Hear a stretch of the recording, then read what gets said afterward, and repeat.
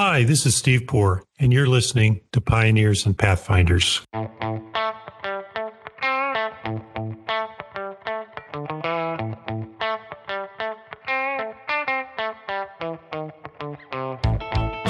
Contracts are a hot topic in education, technology innovation, and practice in the legal industry.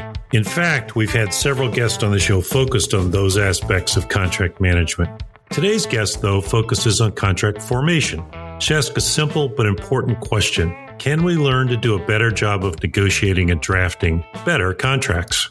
Laura Frederick is the founder and CEO of How to Contract. Drawn from her 26 years practicing contract law, How to Contract teaches real-world skills in negotiating and drafting contracts. She's also the managing attorney at Laura Frederick Law PLLC, a boutique law firm based in Austin, Texas, that helps companies that need practical and affordable advice on commercial contracts. The formation of How to Contract, or howtocontract.com for those of you that want the URL, is a fascinating story. 2 years ago, Laura began sharing daily contracting tips as part of a 30-day challenge of posting on LinkedIn. To give you a sense of the reaction, Laura went from 1,000 followers on LinkedIn to over 30,000 followers today. This in turn led to her book, Practical Tips on How to Contract. Also as a result of this reaction, in 2021, Laura launched How to Contract, a practical contract training platform. Through this platform, Laura has helped hundreds of lawyers and professionals master contract drafting and negotiation skills. We talked about this use of social media and her move to being an entrepreneur. We also discussed what ignited Laura's love of contracts, how and why she addresses the human side of contracting at a time when technology dominates, and the influence of Seyfarth Lean on her evolution. The last point being, of course, near and dear to my heart. It was an enjoyable conversation. I hope you take away some great insights. Thank you for listening. I'm joined today by Laura Frederick of howtocontract.com and her own firm, the Laura Frederick Law Firm. Laura, thanks for making the time to join today. Oh, I'm privileged to be on with you. Let's start by setting some baseline information for our listeners for How to Contract. What is it? What does it do? What's the mission of the organization, which you founded 2 years ago about? Yeah, March 2021 was when we really opened for business. So I'm a veteran lawyer. I've been a practicing commercial contracts lawyer for about 26 years or so, with about 10 years in law firms, 14 years in house. And all that time, I really was looking for practical contract training. I wanted to learn how to do my job better. Never really found it. So, or at least the kind that I wanted. So I opened my own firm in 2019 and I just decided, this is the time to do it. So I started doing some training, and that's what led me to create How to Contract. And How to Contract is a practical training platform where we really focus on particularly in-house counsel, helping them learn how contracts work in the real world, in their world, where it's a little bit different from what people learn in law school or even how contracts tend to work within law firms. So the focus is on that. We have a training subscription. We have events, including a big conference coming up in February. We're going to talk about your presence on social media here in a little bit. But one of the posts you put up on LinkedIn talked about How to Contract as being the third leg in a three-legged stool in terms of talking about sort of the substance of contracting as opposed to the drafting or the overall legal concepts. Talk a little bit about how the overall picture, how that picture fits together. Sure. So there are different things to know about contracts, as we all know. And we learn in law school about fundamental contract law. So that's one concept of this is what indemnification is, and this is how limits of liability and damages work, and those kinds, contract formation, all that stuff. So that's more of the how does contract law work? Then there's another category, which is how do you draft contracts? What's the best way to write the sentences, following grammar rules for clarity, following legal construction things like that. And I think there's a third leg of that stool, which is what do we do in the real world? Because at the end of the day, the reason why we can't just all turn over our jobs to computers and AI is because there's a human element to it. And that human element involves understanding the psychology of how businesses come together and make decisions. It's understanding I can make this change, but that's really going to piss off the other side. So I'm going to hold on to that for a little bit later and, kind of adjust it here. And then there's also how does my company or client manage risk? because there is no perfect provision. It's all about how your client manages risk and using contracts as a risk management tool. So I think that third leg to the stool is really what I see missing and has been missing in terms of contract training. And I think that takes people who have been in the trenches negotiating contracts, helping clients and companies make those risk decisions. And so one of my big missions with How to Contract is to train people on how to make those risk decisions, how to use contracts as a business tool to achieve goals, how to use contracts as a way to mitigate risk and move your company forward. It must be an interesting training challenge to do that because there's different kinds of contracts. There's everything from, clicking on the button for the Apple contract where you're signing over all of your life's belongings.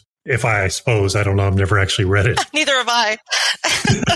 To, big merger agreements, to everything in between, to technology contracts, to vendor contracts. I mean, when you begin to peel back the onion, there's a lot of complexity there. How do you sort of deal with that? Yet you found a way to make it simple and straightforward and understandable. How did you deal with that challenge?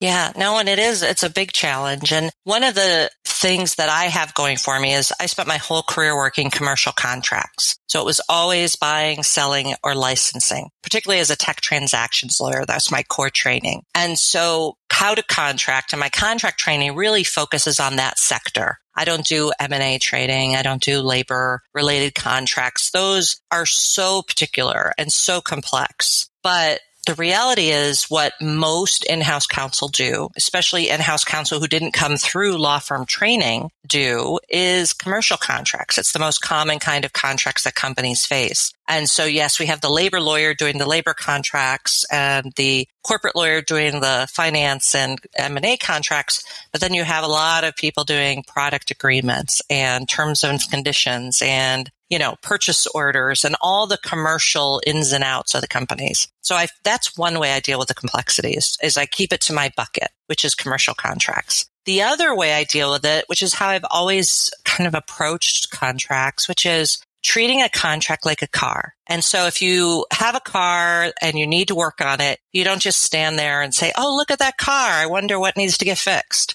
You go down to the part level, then you go down to the subcomponent level, then you go down to all the other pieces, and you start thinking about the car and fixing that car and working on that car at the piece level. So my approach is to break everything down. So for like a confidentiality provision, it's got 8 big parts or, 8 different segments of concept covered. In each segment, there might be 4 or 5 issues that are covered. Let's say exceptions to the definition of confidential information. There's 4 standard exceptions. Within each of those 4 standard exceptions, there's 3 or 4 different nuances. So once you kind of dive down into the level, it's understandable, it's simple at that level. It's complex as a big document, but if you focus training just on the individual pieces, they're all things we can understand. They're things I try and train essentially my mother, my 83-year-old mother who's a nurse. I want to explain it in a way that she can understand it. She may not be interested in it, but at least she could kind of understand it. Exactly. We're all smart. We all know a lot of things, but we often talk at a level that makes it hard for people to kind of consume legal information and retain legal information because it's so complex and it's so nuanced. But I think by breaking it into little pieces and learning the pieces one at a time, then you can add all the pieces together and soon you have a mastery of a bigger subject. One of the challenges I find in talking to people that do this for a living that I'd be interested to see how you deal with is making that risk-reward assessment into a particular provision. Well, we can negotiate hard on this and we'll piss off the other side. What do we really gain by doing that from a benefit to the company? And everybody makes that risk assessment different. What are the skills you're trying to teach people in handling that kind of analysis? Yeah. So one of the ways I teach is just how I approach these things. So a lot of my training is really about, if I'm in the situation, for example, I had a situation somebody asked me about, said the other side's stalling. We need $1 million limit of liability. They want $500,000 limit of liability. We're stuck. Neither side will move. What do we do? And I was like, okay, well, here's 4 steps. This is how I would handle it. First, I would go to my business team and find out why we're stuck on that number on our side. And can we be flexible on it? Are there other ways to mitigate that loss or that liability risk? 2 is, why is the other side holding on to theirs? And trying to understand that. So a lot of what I do is either explain how I do things and how I approach things just so people have a reference. They might not agree with how I approach it. They might do it a different way. But now they've got a frame of reference, especially for people who maybe haven't been trained through the law firm model and have kind of had to pick things up as they go, which I find is a lot of lawyers these days that maybe got trained on regulatory or litigation and then suddenly are finding themselves negotiating contracts.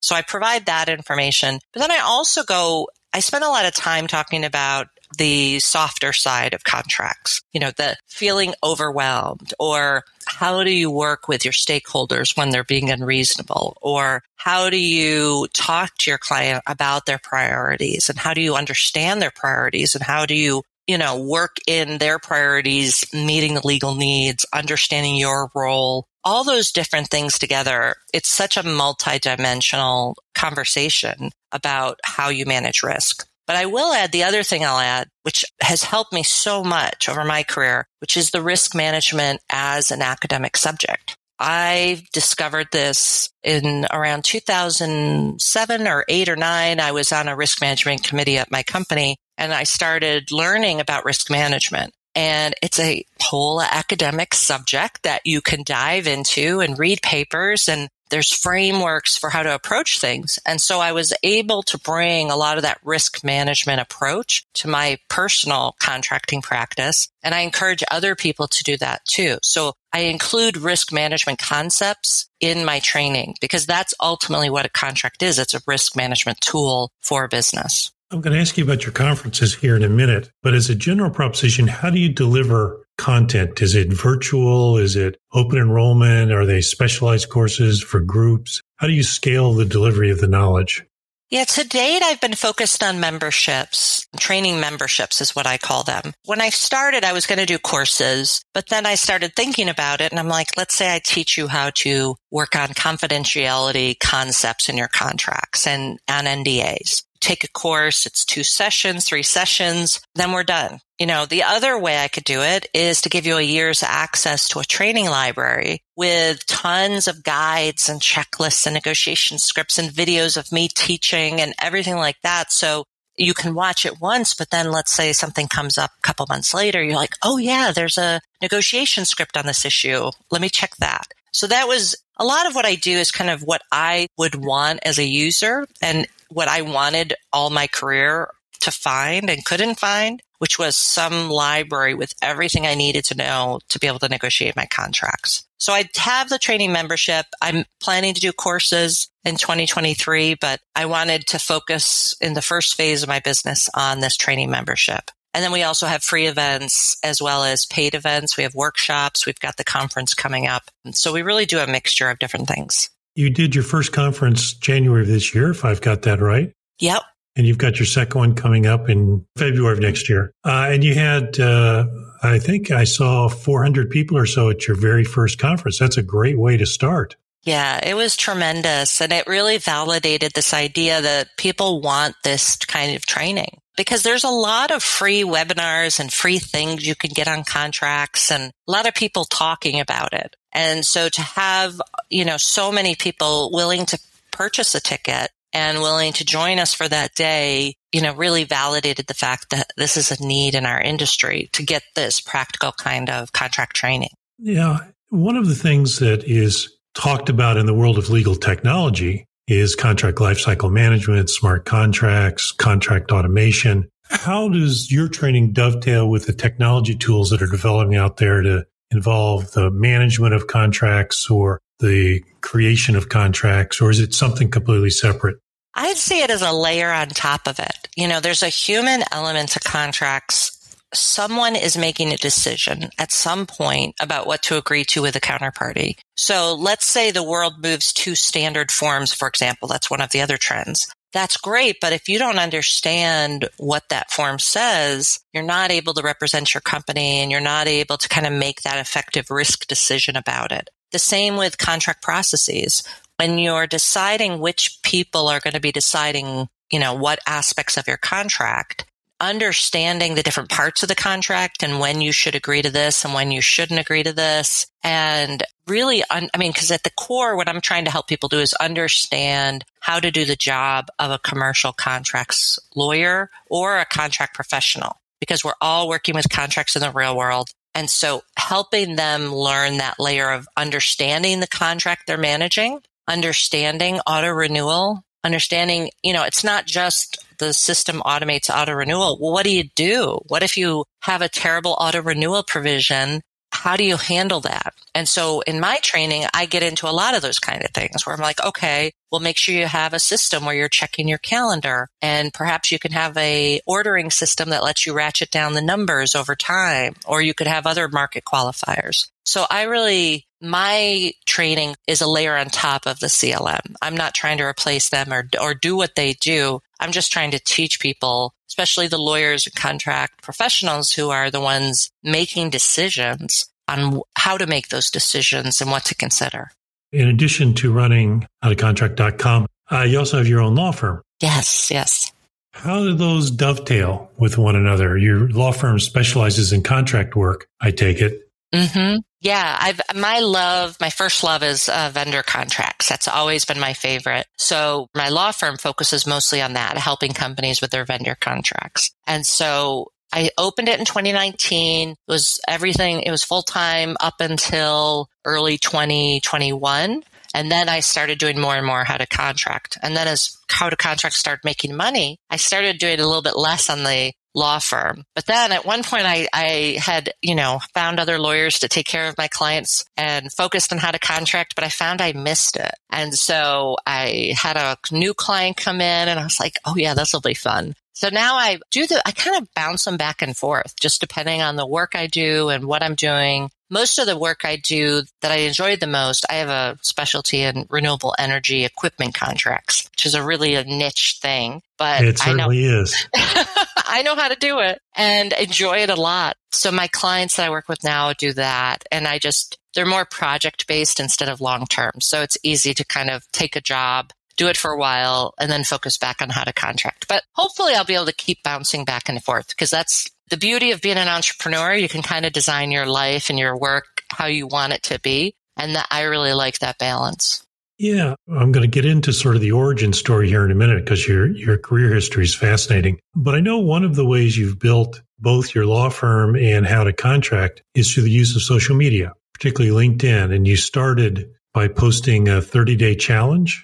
That's right. And it sort of took off from there. How did you manage that? Yeah, well, I'd never done much on LinkedIn or any social media other than, post my kids' pictures on Facebook for my distant parents and friends to be able to see. So I had the idea. It was 2020. We're in the middle of the pandemic. My law firm had been doing really well. It'd been open for about 18 months at that point, and I wanted to get more clients. All my clients, I did an analysis, and it was like 97% were either former coworkers or friends of former coworkers. So it was basically all word of mouth, which is great, but very traditional way of building business. Exactly. But I was like, well, you know what? I want to do more, because at this point I had grand dreams for my law firm. And so I saw that challenge and I was like, you know what? I want to get clients for my law firm who would appreciate my expertise with contracts, because that's our focus. And so I saw this challenge and I was like, well, I don't think I can post 30 days, but I think I could do 10 days. And so I started with that idea, but I'd try for 30. And if I stopped, no problem. So I just started writing essentially and all of us have that, the things that we want to tell the counterparty, but you can't tell them to their face because it's kind of rude. Like, hey, stupid. We all have that feeling, but we contain it. But I could write those things in a post. So that's kind of where my initial contract tips came from. Things I wanted to tell my counterparties that I negotiate contracts with, basic fundamental truths like you're still on the hook even after you assign a contract if there's no novation, or how different conventions work with international sales of goods and things like that. So anyway, I started posting those and people just really engaged, and that feedback of people talking about the concepts, and I got to talk with them about the concepts, and it was, just a beautiful thing. And soon there's this whole community out there that kind of I discovered, and I think it was kind of forming around that time of people who were stuck at home during the pandemic, wanting social connection with others, and people who really loved contracts. And so this contract community on LinkedIn grew, and every day I looked forward to my interactions with everybody. And soon people were telling me, oh, I look forward to your tips every morning. I get my coffee and I find your tip. And once that started, how do I stop? I disappoint too many people, and I can't deal with that. So I just kept going. Now you've grown to something like 30,000 followers on LinkedIn. I mean, that's sort of an amazing, shows the power of the social network, but it also shows a chord you've struck. Who would have thought there'd be 30,000 people looking for tips on contracting every day? Exactly. And then the other fun part of it is I was always playing with the LinkedIn game, like how do you get more views? And, if I post the same subject 3 days in a row, I discovered the views and interest drops off dramatically. So I learned how to post and when to post and things. So in the beginning, I didn't have any images. And then I started somebody said, oh, you really should use images. So I started doing like generic stock photos, like a warehouse or a hat on a pill or something. It was just so boring. And then over time, then I discovered, oh, well, I could do stick figures, and I'll just do stick figures. And then soon I started adding dialogue to the stick figures. And then eventually I've created, because I'm doing these myself and I'm getting better and better at Canva and learning how to make these scenes because I'm posting every day and they're creating cartoons every day. So soon, and now they're like these elaborate one-scene comics. Somebody called it the Michael Bay of legal cartoons because I'll have explosions, I'll have zombies, I'll have cows in negotiation.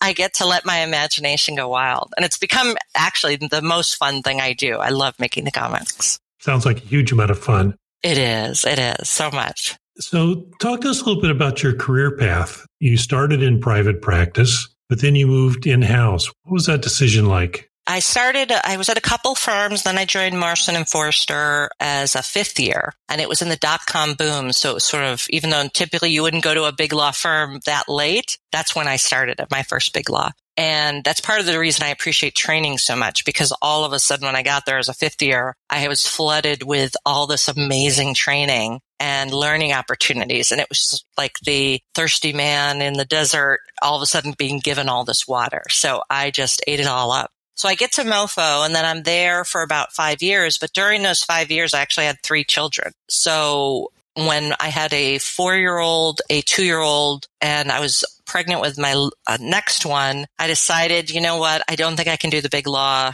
massive hours kind of thing. And I could have done part-time, but it was time to look for a 9-to-5 job. And I found it. So I didn't go to any of the Bay Area. I was in San Francisco at the time. I didn't go to any Bay Area companies because I knew it would be very similar to the big law experience. And so I found a job that was no weekends, no nights. And you show up every day, 8:30, and you walk out the door at 5. And it was a traditional energy company in Allentown, Pennsylvania. And it was perfect. I lived there 5 years. I learned so much while I was there. I learned all about energy, but then I also learned like environmental trading and commodity trading and derivatives because we had a whole trading operation. And then I bought uranium for our nuclear plants, and I managed. That's cool. Yeah, it was, I even did a naming contract. We had naming rights for a soccer stadium. It was such a fun diversity of contract experiences and really set me up to know, I've touched everything.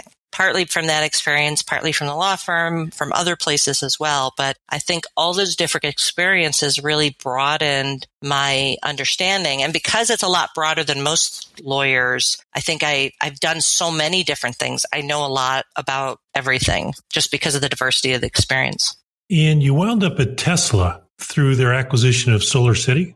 Yes. What was it like working for They're both startups, I guess, technically, although they're both big in a way. In a way, they were both big. Exactly. But they're on the cutting edge of sort of innovation. It was amazing. And when I joined Tesla, I was really in the solar equipment supply chain and handling that. But soon, not long after I joined Tesla, the person who had been in charge of the global environmental commodity legal work left. And my boss, was looking around and I was like, well, I know how to do that because I'd been working in environmental commodity work for years at my old company and handling greenhouse gas credits and emission credits and things like that. So from shortly after I joined until I left, I was the lawyer handling all the zero emission vehicle credits and greenhouse gas credits and other things related to the vehicle side of the business. And it was a really exciting time to be doing that because this was 2017, end of 2016 to 2019. And there was a lot of growth and a lot of exciting opportunities. And the work was just tremendous. The people were amazing. I had an incredible time working there.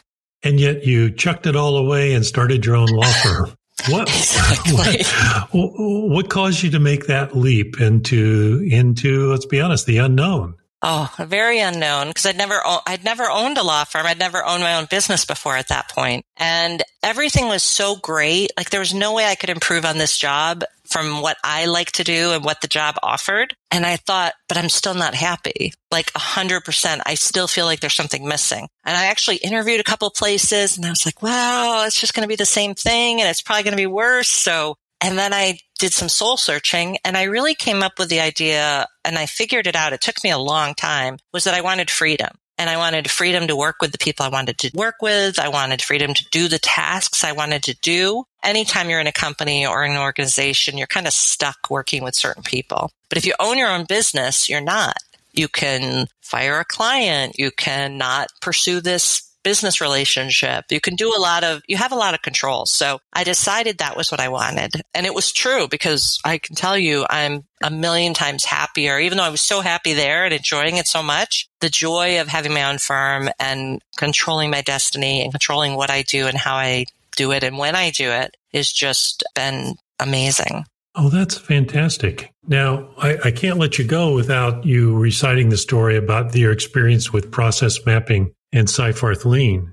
Yes. So Seyfarth, I knew all about Seyfarth when I was in-house. This was in that job, the big energy company. And I was in charge of kind of overhauling our operations, legal operations. And this was back in the early days before all the current. Before there was such a thing as legal ops, right? Exactly. And I had taken over the legal operations role, or at least managing it. And then I was sent to this seminar and there was a speaker talking from Seyfarth about the Seyfarth Lean processes. And I still remember, I think I still have a copy of the handout in my files, at the paper files that I keep, but she had a process map of how to do this kind of, and I don't remember what agreement it was, but it was a relatively simple agreement. And it outlined how you had set that up and what you do with your clients in terms of setting up those processes. And I'd seen process maps for business. I'd never seen anything like this.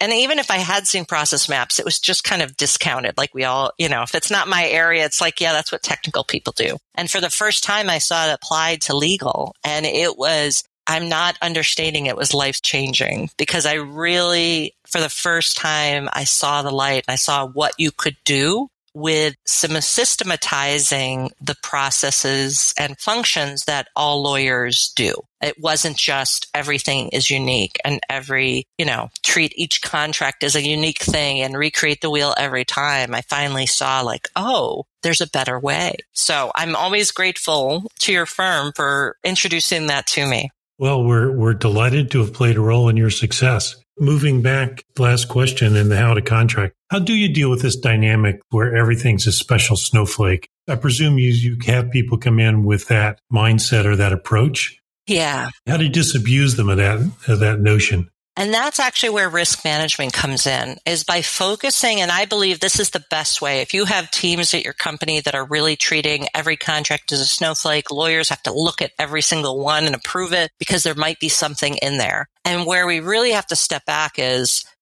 we are making risk management decisions every day and looking at every single contract is a risk management choice because you're not spending that time on things that are, I would argue, much more important and critical and where you can have a bigger impact. Reviewing a hotel agreement for $5,000 to rent some space for a party, the potential liability for that is minuscule compared to a $5,000 widget that's going to be integrated into your main product and given to your main customer. And so helping people see the risk management approach and the choice of what's the likely impact, and that we're only controlling so much with our contracts, but to look at risk management as a bigger picture. Okay, our contract can do X, but we could also update our processes. We could add an extra approval. We could buy insurance. There's all these other things that companies do to mitigate risk other than contracts. So I think exposing people to that bigger picture of risk management really helps them see that contracts are just one small piece, often an important piece, but not the only piece, and that we shouldn't treat them as the only piece. That's a fabulous way to approach it. I hadn't thought about it that way. That's really intriguing. And I think it really helps people get there on the risk management idea, and also just kind of how do you teach judgment? You don't teach judgment, you teach risk management. And by teaching risk management, people figure out the judgment. If people are interested in the conference, where do they go to get more information, Laura? Yeah, the best place is howtocontract.com. You can also connect with me. I love connecting with everybody. Please comment on the post. We have great discussions about contract issues every day on LinkedIn. We love people engaging, adding your wisdom, asking questions. It's just a real fun way to engage on contracts and learn about contracts. I learn every day on LinkedIn from the comments people make. Well, Laura, thank you for the fascinating conversation. We appreciate your time, and I know all the folks who are crazy about contracts out there are going to hang on every word. Thank you very much. You're welcome. Thanks for having me. Thanks for listening to Pioneers and Pathfinders. Be sure to visit thepioneerpodcast.com for show notes and more episodes. And don't forget to subscribe to our podcast on your favorite platform.